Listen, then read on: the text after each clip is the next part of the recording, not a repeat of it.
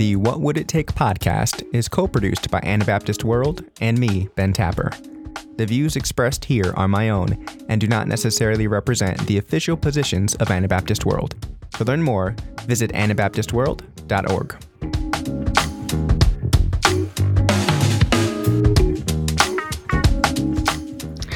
What is good, everyone? Welcome back to the What Would It Take podcast. I am here this week with a super special guest. This might be one of the first times I've had a guest on this podcast, and so I'm excited for that reason, but also excited at the person that's here. I'm joined by my dear friend and adopted family member, Kibler Hidalgo. Kibler, welcome today. It's great to have you here. Thank you so much, Ben. It's a pleasure. Kibler is I wrote this down, so I want to make sure I get it correctly. Your intro. All right. Kibler is an urban Apache, German Jew, queer, femme, two-spirit woman, a mother, auntie, cousin, niece, and wife. I don't know if you have that out there as well. But it's true, but does it get broadcast? I don't know. Yeah, okay. As well as a social scientist by trade, and someone that I consider a leader, an elder, and a healer in the community.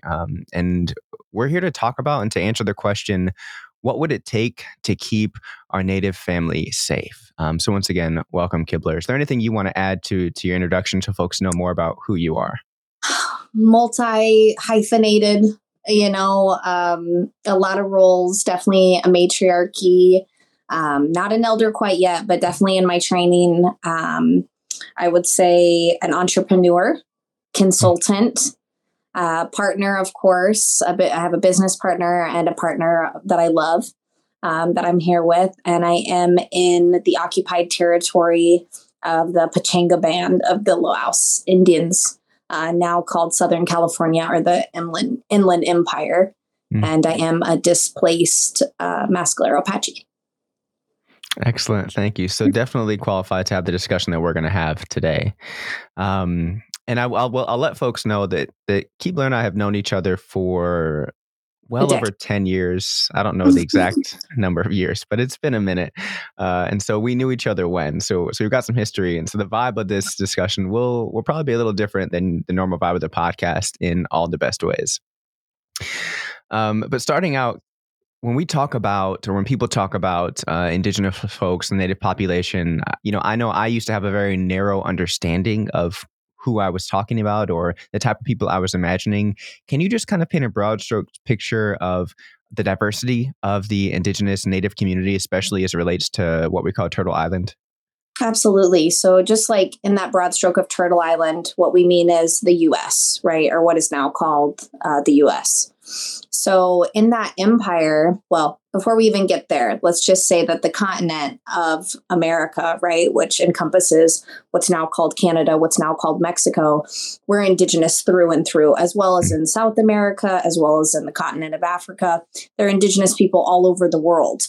But this discussion, we're going to take a kind of more detailed approach at folks just here on Turtle Island, because that's where my people are from.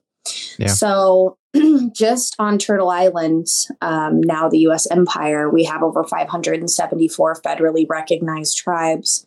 And I can't speak to all of them. And we talked about that a little bit earlier. As somebody who's a descendant of the Apache Nation, we have 8 recognized tribes. So just Apache folks alone. And that doesn't even comprehend the folks that are no longer recognized under the Indian Act, which is our federal level of how we identify. And we talked a little bit about, some members of my family are registered under the Indian Act and some of us aren't. So I'm 3rd generation off the reservation, and I am an unregistered urban Indian, meaning that my dad stopped his registry during Nixon, or said he no longer wanted to be identified by the federal government as Native American because he didn't want to receive benefits. Not that they're much, but at that time, there was a big push by the government to say, hey, you don't need the help.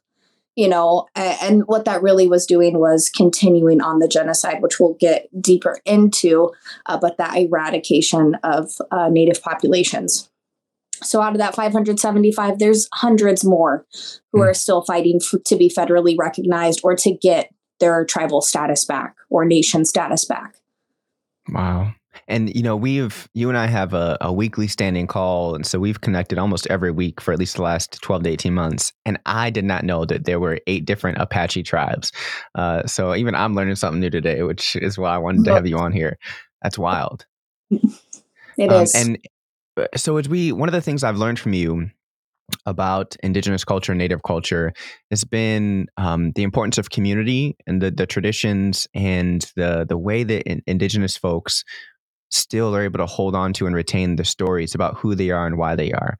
A conversation you and I have had frequently is you talking to me about the Apache folks being warriors and other tribes, other clans being makers of pottery, jewelry, hunters. So can you just talk about some of those, I'll call them cultural distinctions, even amongst tribes? Absolutely. So I think you and we've talked a lot about what it means to be like a Southwest Native. My Apache people are in southern New Mexico, but there are Apache people in Arizona. There are Apache people in southern Colorado, Texas, the northern belt of Mexico, Chihuahua, Sonora. We are spread across quite a distance of land. But all of us seem to have that we were warriors, raiders, and farmers in common with all those bands, tribes underneath the nation. And so I think when we think about our neighbors, for us, the Apache to the west, our Navajo or Dene relatives, there are silver workers. They make beautiful jewelry. And we have Hopi relatives and Pueblo relatives like the Isla Pueblos who make beautiful baskets and pottery. And we do as well, but that wasn't our main focus. And I think once colonization happened, like a little over 120 years ago, that's really when we started to change over from our pre-contact culture to what we now live in, right? Our post-contact culture of just now, I'm not out farming, right? And I'm not out doing traditional war tactics or guerrilla warfare, but those stories are still passed on and important to the cultural identity. And I still feel like some of that knowledge runs through my blood, even though it's not able to be used all the time. It's still very much alive in me and my young ones. I see it in them as well. I think we had a really good conversation a few days ago about my partner is Yaqui from the Sonoran Mountains of Mexico, and how, some Apache folks call the Yaquis the Apaches of Mexico. Yeah. And, standing around with 3 Yaquis, they're laughing at me saying, oh, no, you guys are real tough. You guys are warriors. We're just farmers, and kind of having the cultural distinction between us, I think is really cool. But something that we still remember, right? Because that is a part of our identity. Yeah. So just, and when you go farther east, I don't know about all of our relatives to the east, or all of our relatives to the far west, but the Kosalik folks, those are our fishermen. I couldn't tell you a bit about fishing because we're from the desert. Yeah, famously not great for fishing. Not fishermen. But each tribe has our own set of values, has our own purpose, our own religion, our own creation story. There's even a variation in the creation stories between us Apache folks. So, everyone's very distinct, and everyone has a bit of the truth, and everyone's creation story is right for them. Yeah. And that's a big part of the teachings I was given when I was little. So I just really respect folks, when they have their creation stories and they have a piece of their cultural identity still alive in them. There's been a lot done to eradicate those stories and those memories from us. So keep going. Right. That's part of the process of colonization and genocide, which we're gonna talk about here in a second. As people, so growing up, we had U.S. history and Indiana history. And again, I have a disclaimer. Indiana education, which not known to be top notch low bar, right, not the highest of bar in terms of education, especially when it comes to objectively true history. Okay, not known for that. So we learned about Native Americans in school, sure, but I had no idea that there were over 500 recognized tribes. I knew of like maybe 10, right? Especially some in the Midwest. And as I've gotten older, I don't know even a lot of Native folks, but I've heard and observed that language, as it has with many other people of color, has started to shift in terms of how people want to be identified. And so, growing up, Native folks were referred to as Indians, for instance. Can you talk about not? I don't even care what the politically correct term is, but in terms of the diversity of language, if someone is in relationship with someone who identifies as Indigenous, generally, how do folks want to be identified, or how do you personally want to be identified and spoken about? I would say, it's best to ask, right? But usually folks want to be identified with their tribe and with their nation or with their clan. And outside of that, Indigenous has become extremely popularized. I think it's a great term. Sometimes it doesn't encompass all the people I feel it should, right? Because I think we don't often use Indigenous for when we're talking about the continent of Africa, but that should be a word that we use more often. Yeah. But I really like Indian, like an N, a D, and an N. And when I was a little kid, I remember I asked my dad, who is my native parent, Dad, why do they call us Indian? And I really had this fascination for the country of India. Sure. And I was like, why do they call us Indian? We're not like them. We don't wear bright colors. And he's like, we call ourselves Indian to always remind, the white man that came here how stupid he was. He didn't even know what we are. And he's calling us that. He's like, we'll always call ourselves that just to remind them how wrong they were. And so I remember as a little kid, like trying to like conceptualize that, right? Because of course I didn't know the history of Columbus coming, not knowing where he was, seeing brown people with black hair and being like, oh, I'm in India. Yeah. I had no idea of that as like a 5 or 6 year old. But as time evolved, right, and as I kind of got more immersed in like an urban Indian community, which thankfully, my family really, they pushed that forward. We were urban, absolutely, in Denver, Colorado, Arapaho land, Cheyenne traditional lands, downtown Denver, inner city, but we were still going to powwow. We were still going to the Urban Indian Center. And so my family really pushed that forward. And so as I got older, I kept doing those kind of things. It was like, okay, I'm moving to Kansas City. Okay, where's the Indian Center? Okay, I'm moving to Portland. Okay, where's the Indian Center? And that was just like, okay, that's where I'm going, right? And that's where I go to have my monthly potlucks. That's where I go to find community. Or just go to hear where the best powwow is. Either way. Either way, I'm going. Still important. I'm still going. Okay. But in pushing that narrative forward, kind of as I got more immersed, I want to say like in my 20s, I was like, urban Indian, that is actually more, that is a real view of my upbringing and who I am. And so when I say that, or when I tell folks that, especially folks from res and folks who have their Indian residency or have their status card, right? Which is folks who are recognized as Native American by the federal government.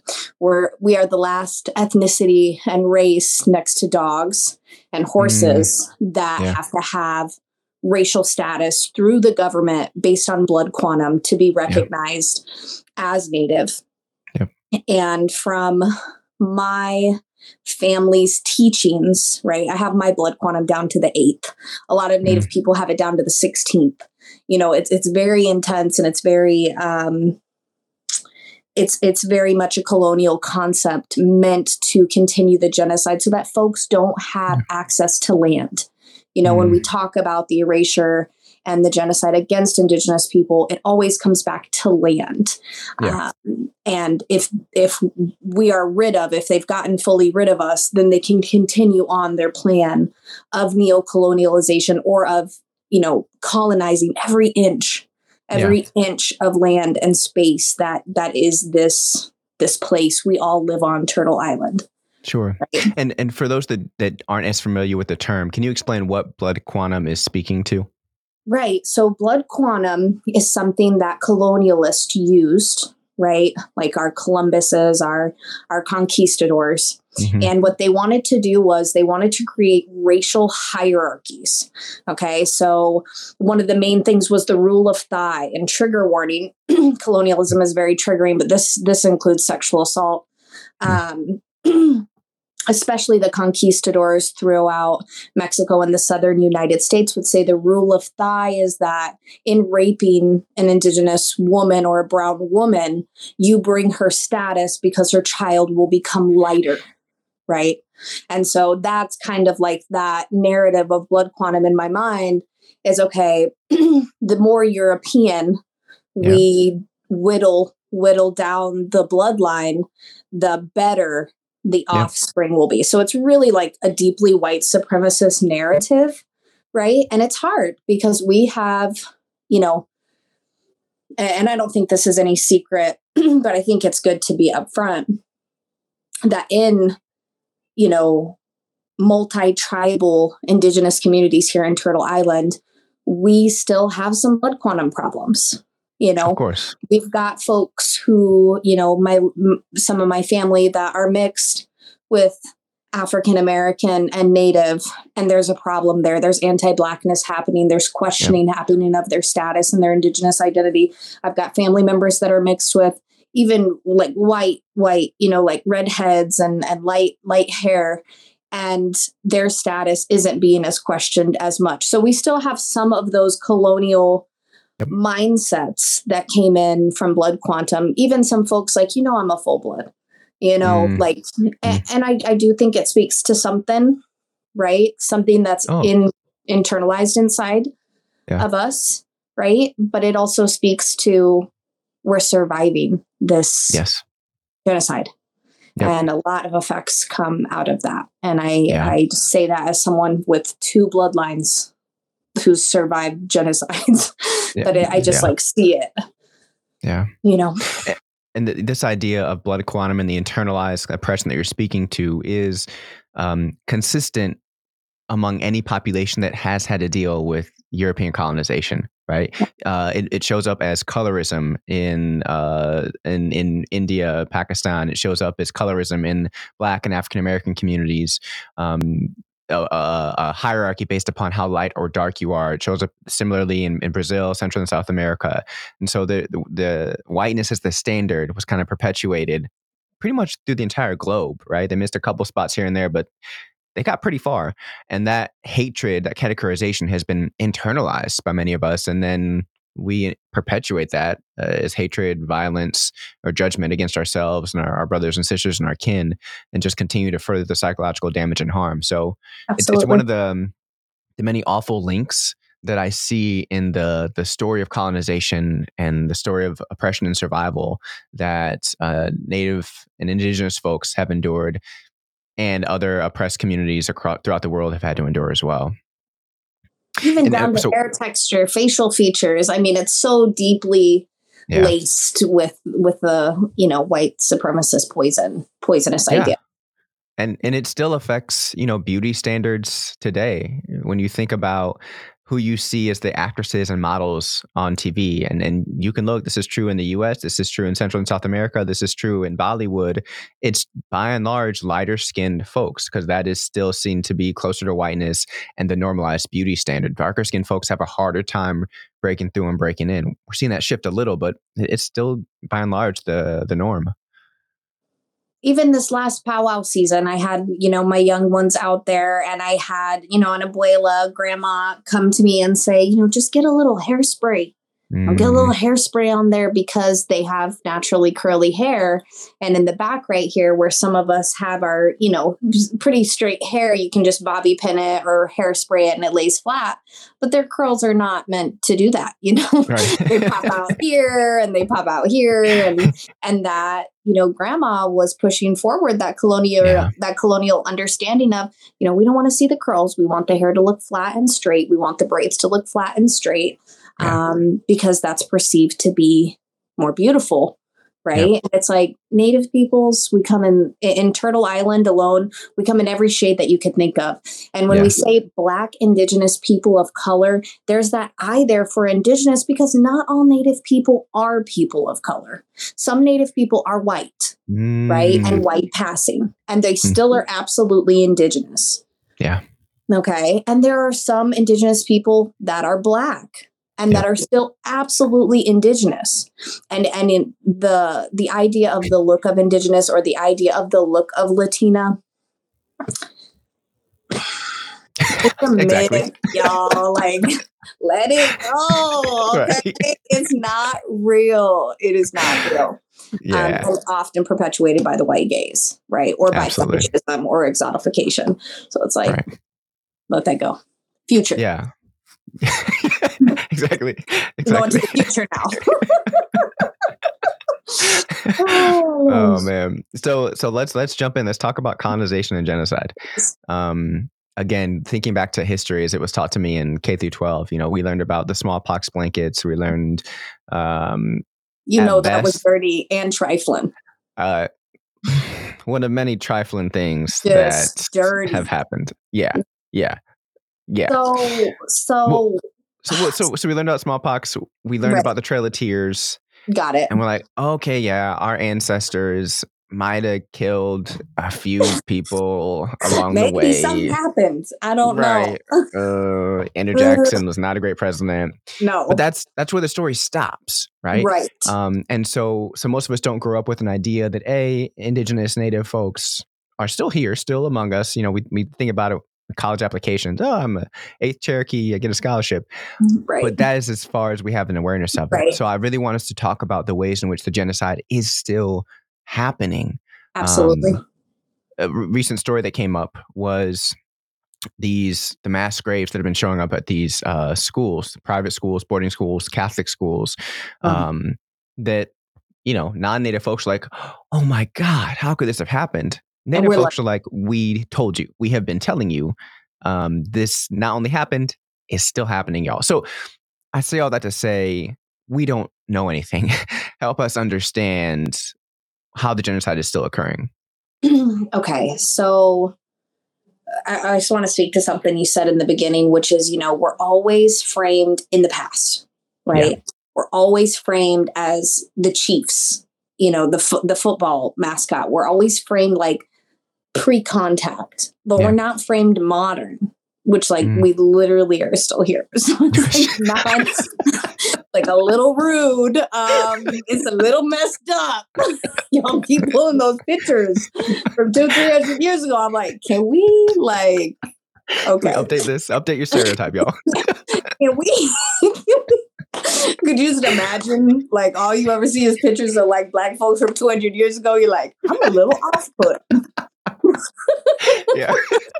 But seriously though, when I think, and it's hard for me to conceptualize sometimes because my dad is just this rustic urban Indian motorcycle riding, bandana wearing, former American Indian movement type guy. So I had this really just chingon, understanding of native people in my mind because it was my dad.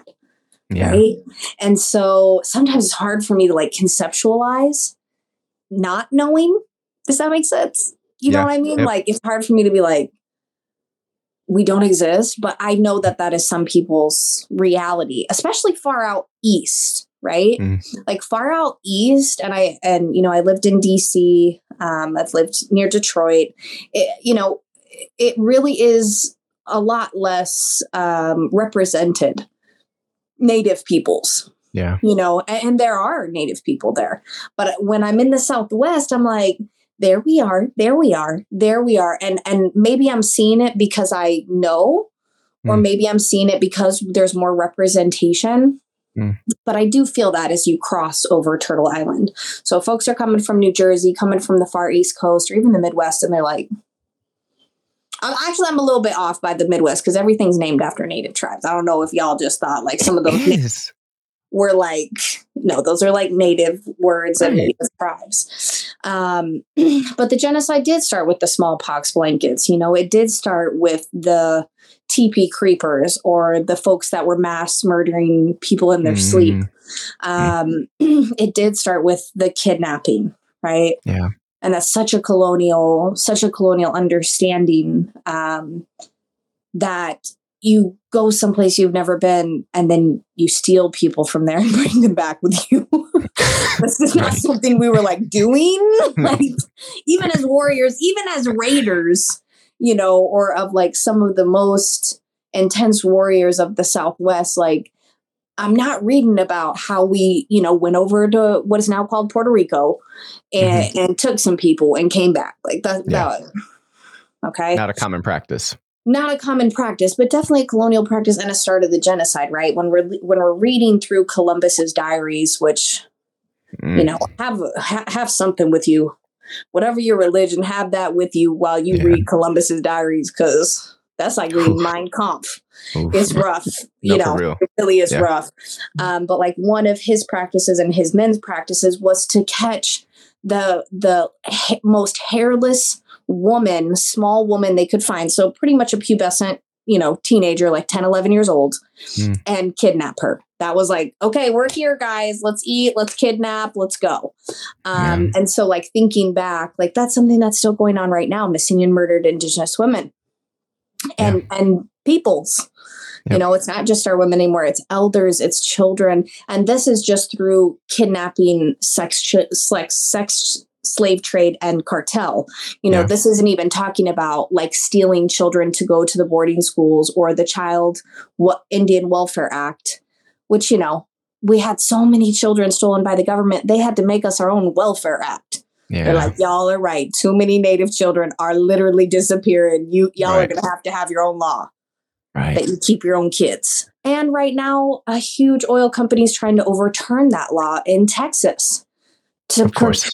Right? Because they want land.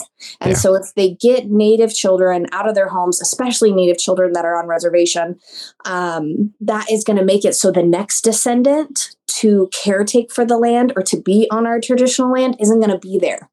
So like I totally see the game. Right. I see it mapped out for me, but then it's stopping these multi-million-dollar companies or just getting people even aware of it to really push it forward. You know what I mean? To understand. Being dirty, you know, colonialists and Europeans, you know, you don't have a good history of being cleanly. And this comes from soap. You know, soap was one of the biggest trades that we did with Europeans when they arrived here because they were still using methods of ash, which I don't know if you know about, but it is where you burn something like, you know, like almost like wood, and it creates ash, and then clothes, garments, and blankets were washed in ash. That's why we had a really big problem during the Spanish flu. That's why we had a really big problem during the Black Plague in London. It was because of those cleanliness practices, right? Thankfully, in my Jewish culture and also in my Native culture, cleaning is very important. It's almost like a religiously affiliated sacred way to be. And so in how you wash your hair and how you wash your blankets and how you do things is important, right? And so when I think back to the smallpox blankets, like, was that intentional, or was that an intellectual misnomer, or both? I mean, you know, because if you're washing, I'm serious, because if you're washing infectious things with ashes, that's not going to get them clean. We even skin wash or sun wash things, which means, you know, we wash them like very sacredly, and then we put them out in the sun for 2 days so that they bleach in the sun to get to like the next level of cleanliness. So I'm kind of like, I'm really upset that some people didn't know that. They should have known better. But also, you know, buffaloes, you know, our main food source went extinct based on literally, you know, colonizing the West. Our practices of hunting, gathering, and farming were made illegal, which I think is something that people don't talk about enough. But I think I shared with you, and I try to always share with my Native audiences, that I'm deeply blessed to have my great auntie Chubby, which is my grandmother's sister, still alive. She's between 94 and 96. We don't know how old she is because she doesn't have a birth certificate, but she remembers when the Jehovah's Witnesses came onto our land. They are our colonizers, and gave us rations, right? And our rations, she said she had never seen anything pure white. And our rations were flour, powdered milk, and sugar.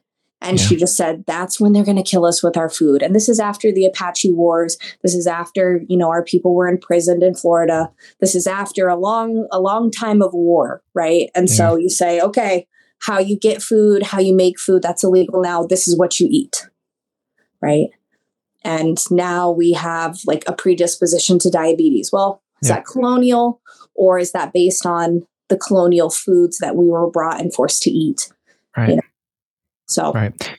Yeah. So I'm glad that you kind of enumerated those different ways. And I want folks to understand that when we talk about the genocide of indigenous folks, we're not just talking about literal raiding of villages or literal attacking of people. That still happens, but there are a lot of different ways that indigenous populations are oppressed, marginalized, and even like destroyed, be it through the food, through environmental pollution, through continued taking of land that was promised via treaty, like that should be legally binding, but the U.S. just pretends it isn't, and through this continued practice of missing and murdered indigenous people. This has been going on in Canada for a long time. It's been going on in the U.S. for a long time. It's happening in Mexico. Just indigenous women are disappearing at alarming rates, and it does not get the media coverage, the news coverage of other people groups disappearing and other people groups being murdered and targeted. There have been serial killers that have specifically kind of targeted these groups of people, and the police have, not taken it that seriously. Whereas if it had been when it's white women being killed, the police are on that mess. So I almost slipped there. I had to censor myself. I'm surprised I haven't cursed yet. I'm actually very impressed with myself. Doing great. So I want people to understand that this is a very real, ongoing attack on thousands of people, different people groups, different tribes, different clans. And it is still happening today and not getting nearly enough coverage and attention. And it's tragic, terribly tragic. It is. Trigger warning. Native women listening out there, because you already know. I grabbed my corn so I could talk about this because, it is, it's deeply triggering. I come from my great grandma, who is from southern, what is now called New Mexico, was taken 3 times. Okay. And each time she was taken by bandidos or northern Mexican mestizos, and our first colonizer was Mexico. It's hard, I know, for most non-native people to conceptualize, but Mexico was colonized for 400 years. My people have been under colonial power for a little over 100 years. And so when we think about and talk about the genocide, like it's very fresh in my blood. And some folks can't remember, like I talked to some of my Southern Native cousins, and they don't know their tribe. Like they're like, yeah, I'm Native from like here. And like, I'm like, oh, what's that called? Like what, and they're like, I don't know. I don't know, because it's been a lot longer for them. And I try to have like empathy and conceptualize with that. But sometimes it's hard for me to comprehend. When we talk about folks on the East Coast, our relatives, our Native relatives on that far East Coast that were touched first by colonialism. It's been a long time, and so sometimes it's hard to conceptualize the genocide and its duration, right? But I will say, let me just take a pause here so I can collect all my vision. Mm-hmm. People being taken is a colonial practice. And it was a conquistador practice, okay? And it is a macho, it is a masculine practice. This isn't something we have documentation of women going in and kidnapping women, okay? This is a male-dominated crime. And so when we think about all the Native peoples, we've all been terrorized by male violence, right here on this continent and in this land. And the land is terrorized by male violence through the oil industry. And we see that the land is conquered and raped and not taken care of. And you can see that anytime an oil line is built, the amount of pollution and just desecration of the land that takes place is just, it's not even like, I can't even speak to it because it's just devastating. Yeah. It's devastating. And that's something that's really frustrating that in European cultures, a lot of European cultures are colonized themselves, and have been for many years, to the point of non-remembering of their nations and of their clans and their tribes and traditions. So I see that in them as well, like that sickness there. But even there, we're not having the conversations that I've ever heard of the land underneath you produces your health. And it's almost like it's like common sense. Yeah. In Native culture, that like when I go outside and I lay down on the ground, or I go outside and my dog eats the grass, or I go outside and I'm sitting there eating my apples from my tree that this land produces for me, am I thinking, oh, I wish this was filled with tar? Or like, I hope there's like unsewered waste underneath this, or like, like a chemical spill, like those are not the thoughts that enter in my mind. My mind are thinking things like, okay, like, this is a blessing. And like, there's no chemicals or poison on this land that I've put on this land I'm caretaking for. And that's a blessing. Now I get to eat this apple. Like what a joy, what a blessing, what a privilege to be able to eat fresh things that come from the land I caretake for. That's a privilege and a blessing. And so I don't know if that got skipped in some cultures or not, or forgotten knowledge. Yeah. But when we have dumps of nuclear waste underneath us, like in Colorado, right? Federally recognized and like totally like it on Arapaho Cheyenne land, when we have oil companies trying to buy Chacos, New Mexico, one of our oldest ruins in New Mexico, right? Where we found like dinosaur bones. Like, come on, people, like this is significant, 10,000 and longer, longer for than most white folks can conceptualize when we're talking about history, right? 10,000 years. We want to dig up for oil, It's like we have an addiction. We have an addiction to capital, as a Western culture. There is an obsession and addiction to more. And so that lesson was taught to me very young. And it was taught to me that to be in a good way is to not have too much of everything, to not gain too much of all the things, but to have things in moderation. Yeah. And that is something I don't often hear from my Jewish family, but something that is just like, knocking on that wood all the time from my Native relations. Yep. Greed and access is, taken away from your spirit and who you are. And so I think that culture, though, has been perpetuated through Western society. And that's why we have the continued genocide and erasure of Native people, and why we go missing, and why so many of our strongest leaders are women in matriarchies, and they go missing. They're targeted by violence. People want to kill them. And it's mainly big industry. And I think that's harder for people to conceptualize, that a lot of these huge corporations are mafioso, when you buy out the lobbyists and you buy out the government systems that are supposed to regulate you and do this kind of stuff, it's like a cartel. It's like, we got a bunch of like very low key, like indigenous folks living on remote land trying to fight multi-billion-dollar companies. There's a story I saw recently, I think it was in Minnesota, in which there's, I don't know if it's an oil but it's a natural kind of gas or resource company. And they have the county sheriff combating indigenous protesters that are protesting the work that they're doing because it's harming the land. The city and the county said, hey, we shouldn't have to pay for this. And so the company is reimbursing and paying for the public police officers and sheriffs to basically brutalize the indigenous protesters whose land it actually is anyway. Does it blow your mind? Am I in a bad villain movie? No, for real. We are, by the way. Yes. We are. It's not good for us. No, it's not. It's not. So there's a laughing through a the way pain. in which is, what'd you say? I said laughing through the pain. You have to. You have to.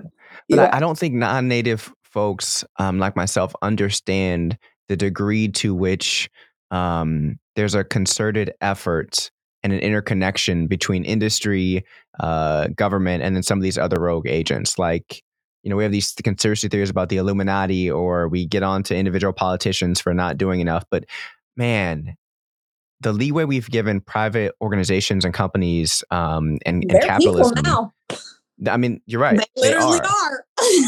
and they've literally been the cause of assassinations, imprisonments. They have killed people, organizers, and activists across the globe, not just here in the U.S. It's just tragic. And again, it's something that doesn't get enough attention and awareness, but it is absolutely part and perpetuating this genocide that we're talking about. Just speaking on modern missing Indigenous and Indian women and girls, these oil companies come in with man camps, right? And just imagine, and I know you're in Indiana, so you can imagine rural, but imagine even more rural than that. Imagine each, sometimes when I'm in New Mexico, I see signs that say 90 miles to the next gas station, and I think to myself, that is off-putting, right. But, off-putting and this is rural. So you've got a long distance till you get to the next place. Indiana, maybe got 20 minutes, maybe got 20 miles. Sure. But just, a long distance between where people were allowed to settle, right, on the land. And so when we talk about that, we talk about man camps, you think, okay, you're about to put, 60 to 120 men. I've never once in my life met a female oil driller. Never, because the work environment is really probably deeply sexist and machismo, I would assume. Yeah. But most of these camps are, a good amount of men. Most of them don't have background checks. And when we talk about oil industry, construction industry, these are not industries that are doing oh yeah, do you have any charges against you in terms of violence towards women, violence towards children? No, these background checks are not happening. People are being hired, getting paid under the table, and they're living in these remote settings for 6 months to 2 years or longer. That large amount. And so when we look at the numbers of women sexually assaulted, women missing, domestic violence, we're seeing my experience, which is Indigenous women being hurt, brutalized by white men. And we're this only group, we're this only statistic that has this huge amount of predominantly white men attacking us and taking us, as opposed to the rest of women, right? Women who identify as Black, women who identify as Asian, having a more multicultural background of attackers. Yeah. And so, when the man camps come in, the violence goes up. Yeah. Right. And that's something that's not really being looked at or really being taken into account. In our South, for our South natives, we have the cartels, just taking one or two or three people, taking a clan, going to somebody's house and everybody's got to go and everybody's about to farm, and that's some of the disparities that we have between us and what is now the United States and what we have in folks that are in Mexico. And those are those are fights I've had. Can you believe we have it harder than you because they take our whole clan? Well, we have it harder than you because just one's missing and we don't know, and we're literally fighting over whose colonial process is more painful. Right. Right. This is literally the dumbest fight y'all could have right now. Y'all should just quit, both of you. No, I seriously had it worse. Seriously. Right. You both lost. Let's move on. Literally, you both got punched in the face with a golf shoe. Okay. Right. Don't, but I'm laughing because that is literally we're in conflict about that through nationalism, right? Man. We're in conflict with folks from the islands, who are Indigenous because we're from the mainland. Yeah. These things have just happened over time. You're this doesn't make sense. Right. Yeah. But it feels better to fight about something that you're never going to win or an argument that doesn't matter than to take a deeper look at what's going on. Right. Yeah. So it's a distraction method. Yep. Right. And so you'll get into debates or conversations with Indigenous folks that just want to fight about blood quantum. Who just want to fight about adoption outside of Indian country.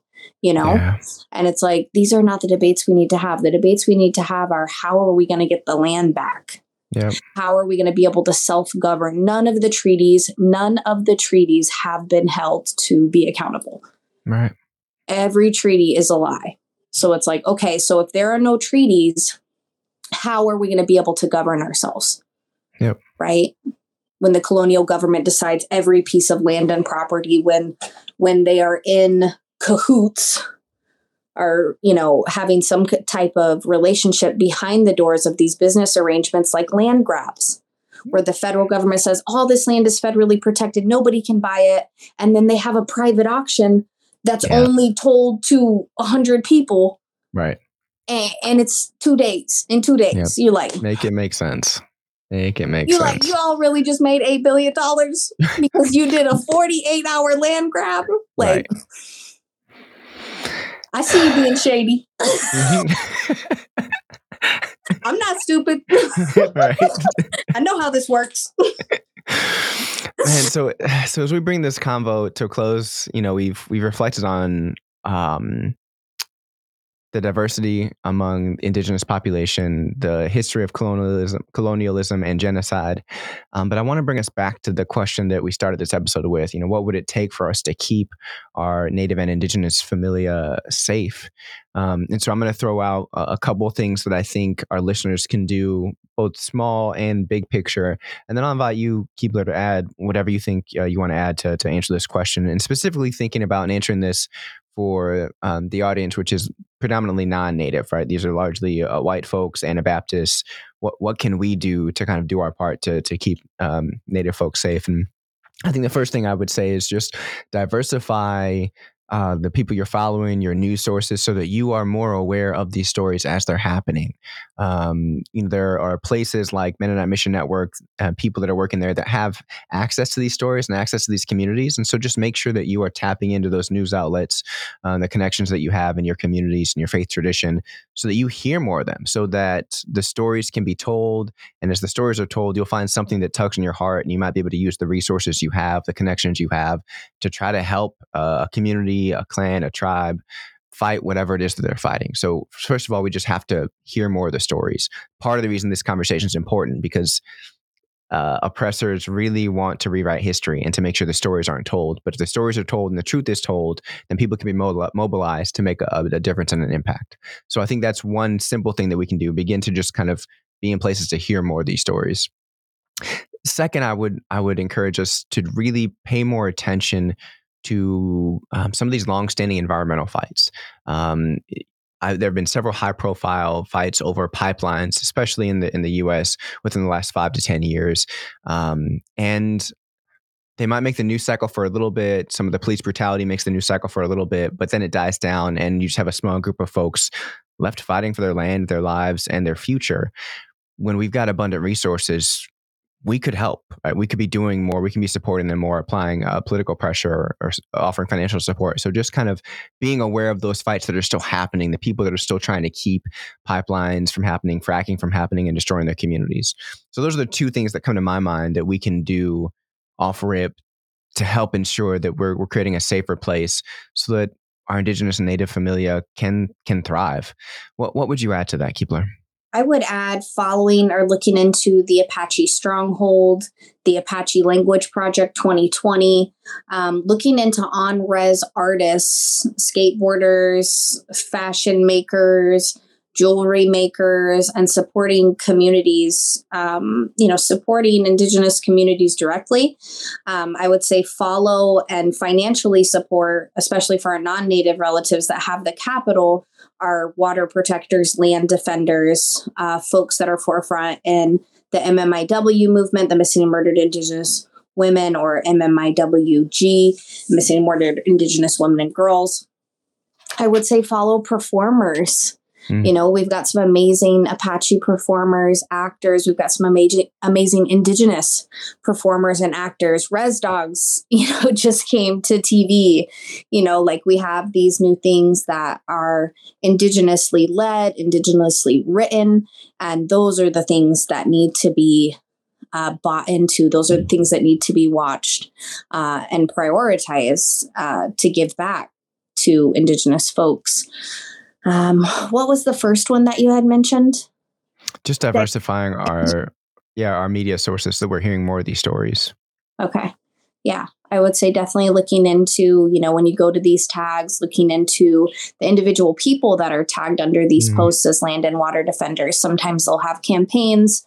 They'll ask for fiscal benefits or spiritual practices that they'd like to happen for them, and just supporting those things. Yeah.